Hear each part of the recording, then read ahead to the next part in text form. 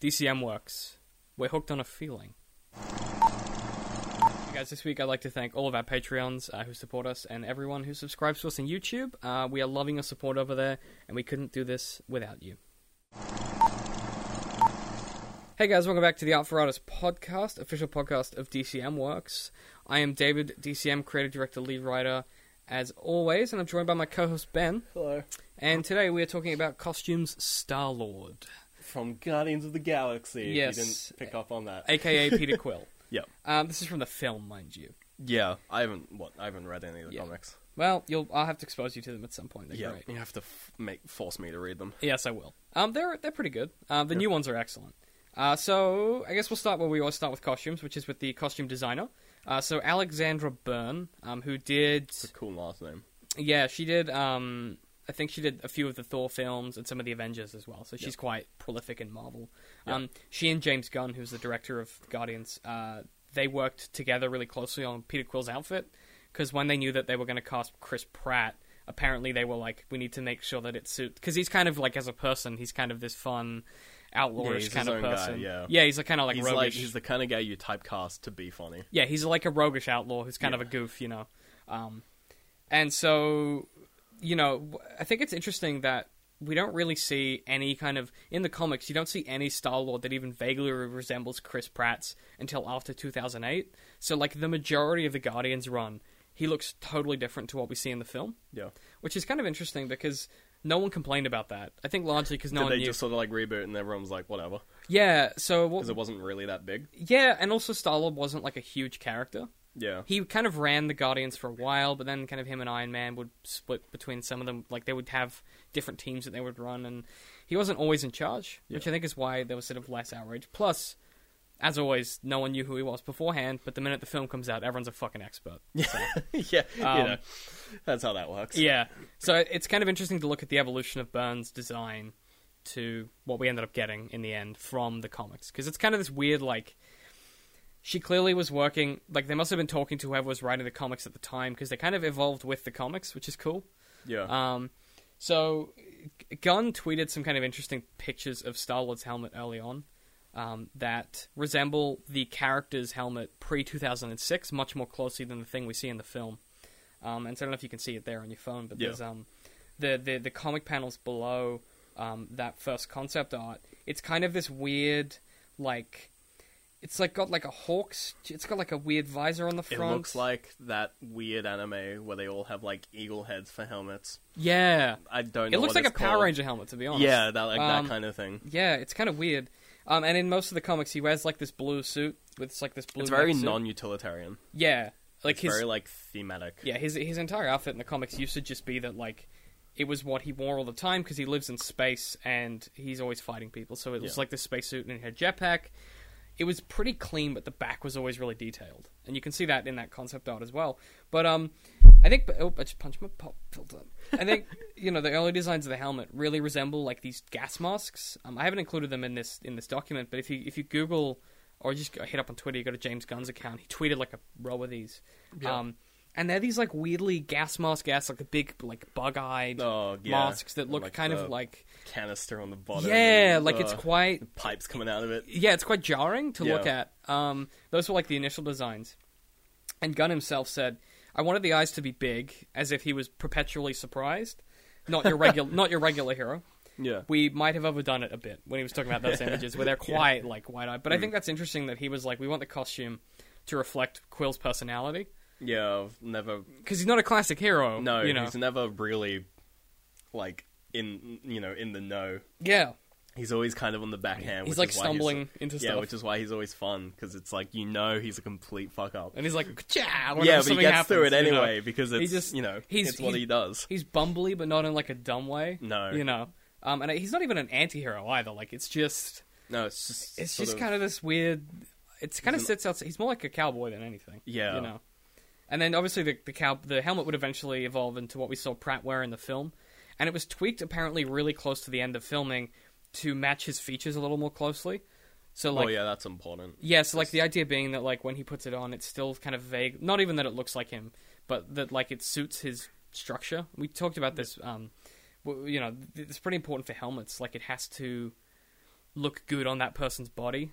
Yeah, or else it kind of just sort of, you know, because when you, especially with helmets in most current films, a lot of the time you have the solid helmet that the person's wearing, and especially with Star-Lord's helmet, when it like goes like turns on, When it materializes. yeah, that's a CG effect, so they have to make that transition between no face and face in a way that looks like it's possible. Yeah, and like they don't want to just have parts of it clipping through like parts of his head because it has to get the helmet shape. And that the way that looks in the film is gorgeous. Oh When yeah, it's really. like, I don't know who thought of that when they were putting it together, because that's not how the helmet. It used to be a literal helmet in the comics. Yeah. I don't know who thought of that combined earpiece helmet thing, but that is just brilliant. Like, yeah, I did like it. There's something about that. All of his kit, his gadgets are so cool. And especially how he, like, in the sense that he uses it in space, it sort of helps push the idea of this being like really far in the future, because most other characters, the idea of like putting a helmet on, you know, for space travel, it's like it would be something really bulky that like clips in and be like out the side as it like expels like excess air, and like there'd be all this funky stuff to get it to actually be safe. But it just goes and he's fine. I mean, even like You're like, that's so cool. even like Iron Man's helmet, because it happens. So Guardians happens at the same time as the Avengers, right? Yeah. So like even Iron Man's helmet, it goes and clunks it down. clunks in, but and his just goes. Yeah, and I think that's the sort of parallel cool. they draw a lot with Iron Man's helmet going on, because they have a lot of shots in like original Iron Man and the Avengers of his helmet going on, which is all CG. Yeah. But it looks really it's really mechanical, because it's a suit. It's not really a living thing, which almost Peter Quill's helmet feels like a living thing that sort of just forms over his face. Yeah, I mean, all of his gadgets have this sense of like being part of him, and they're very like. It seems like what's happened is that he's like, and in the same way that like Iron Man's outfit and his armor slowly evolved, Quill's outfit seems to be like he's tailored it to work with his gadgets perfectly. Yeah. And I'll talk about that a bit when we get to like the coat and the shoes and stuff. But I think it's got this slightly steampunk aspect to the helmet. Just slightly. Yeah. Especially in the eyes. Yeah, especially the in the eyes are like these weird, like, monocles. Because they're quite small. Yeah. Which is interesting. They're like bug eyes. Yeah. Kind of looks like a bug with his helmet. Yeah, which is exactly what James Gunn was saying. So it's like, clearly he succeeded there. And even like when Ant-Man came out, I was like, that looks like Peter Quill's helmet. They've changed it. If you've seen the trailers for Civil War, they've changed Ant-Man's helmet dramatically. Yeah. He's got a whole new suit now. Yeah, it's really because obviously he was wearing a suit from like the 60s in the film or whatever. But like, I think the cool thing about the design of that earpiece, as we were saying before, is that Quill in his life will need to put it off and on really quickly. Yeah. And like in situations where he gets flung into space, you can't just be like, oh, time to put on my helmet. No. He can just go boop. And so that to me is just like genius. Like I don't even know who thought of that. Probably James Gunn. I don't know. Or also, writer. if you think about it, like from like a utility point of view, if you wanted to block off any orifice while you're in space, you'd block off your ears.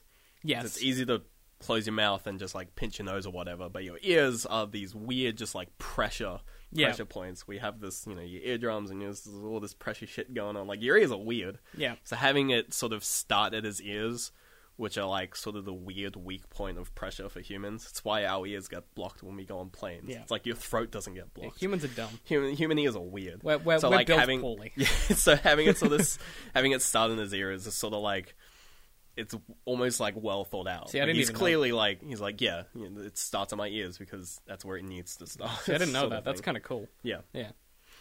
So, guys, talking about his coat, he has 3 coats in the film. So he has the trench coat that we see in the first shot. Yeah. He has the waistcoat that is part of the trench coat, and then he has the regular leather coat that we see him wear the most. So the trench coat and the leather coat are similar materials. Well, from what I understand, all 3 of so like the trench coat has the leather coat within. The waistcoat within it. Yeah. So like after that initial scene when he gets back into his spaceship, he takes off the over trench coat and he's just wearing like the waistcoat. Yeah. All of that, from what I understand, is supposed to be of the same leather.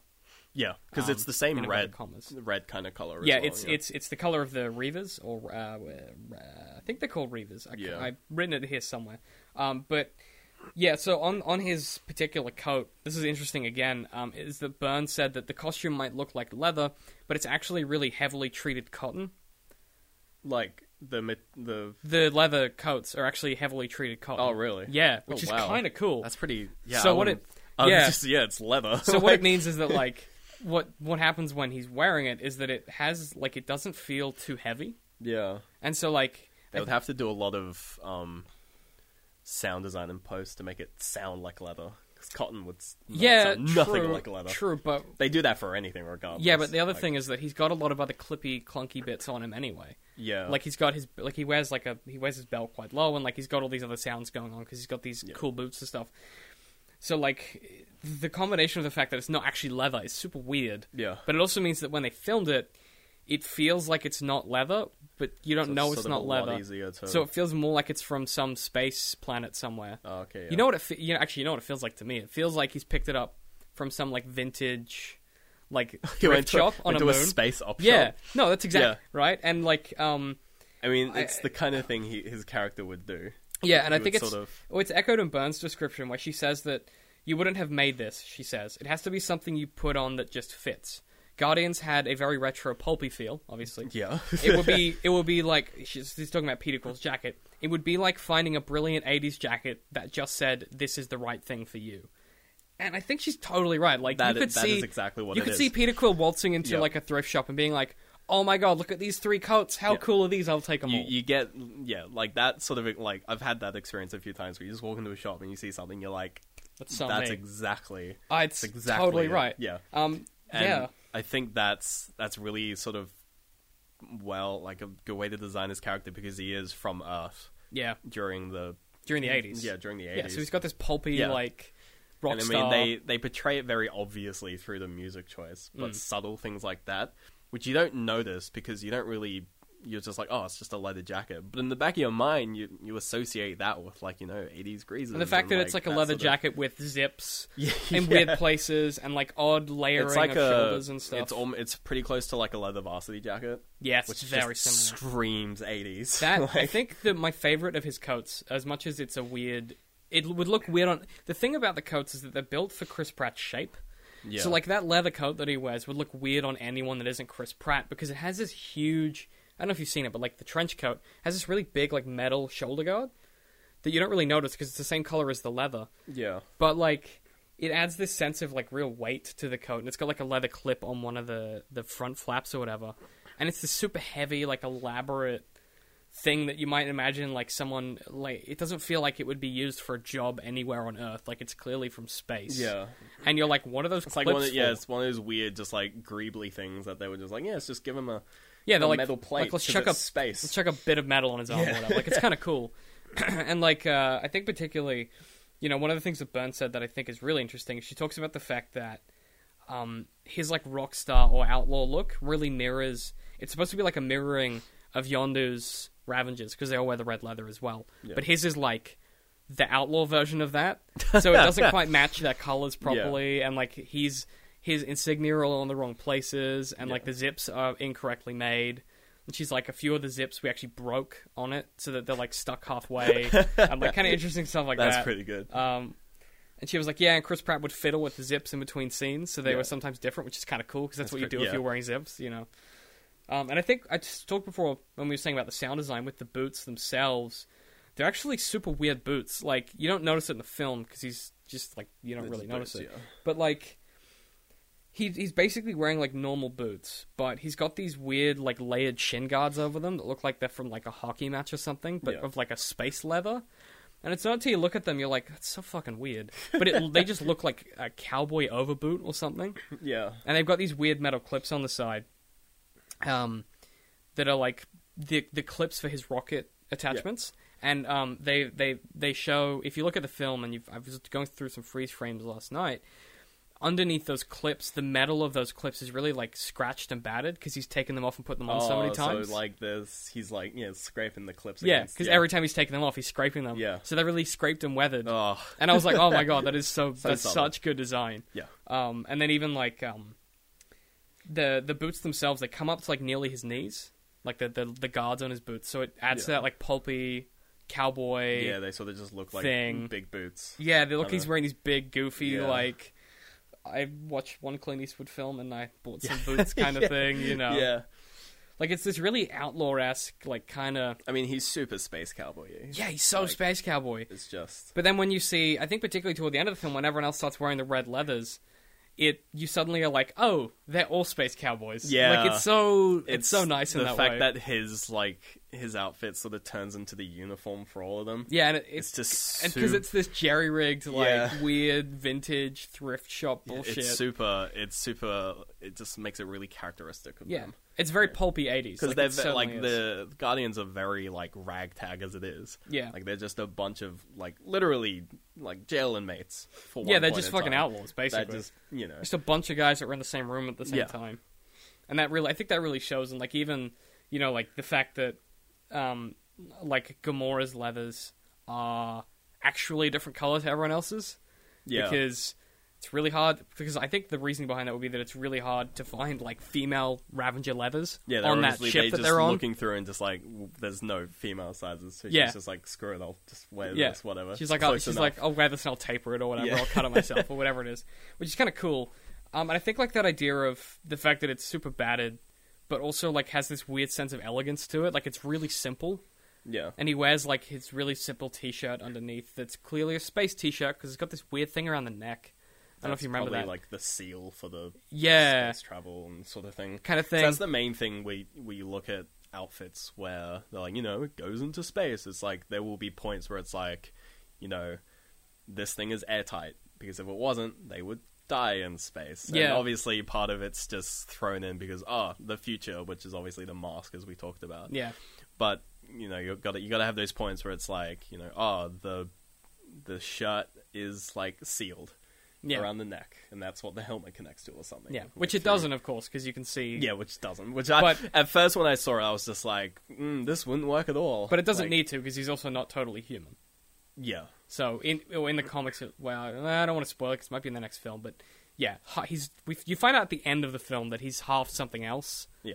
And it's gonna be interesting to see who they make him because there's a few options. He's had like 2 or 3 origin stories in the comics, yeah. but what's really cool about that is that it kind of just adds to the fact that his costume is so weird and cobbled together. Yeah. Because it's like the boots, particularly if you haven't seen them, just for anyone at home, if you Google the boots that he's wearing, they're super fucking weird. Like they're weirdly toed as well. Like they're not flat-toed boots. They come to like a weird rounded upward point. Like it's really weird. They're like really weird goblin shoes. boots, kinda Yeah, a little like bit. jester boots. And you're like, what the fuck? They're That's- almost like jester boots combined with slippers or something. Yeah. But then like he's got the over panel guard, like the over leather guards over them, and then like these green gems. Like it's a fucking weird outfit. Yeah.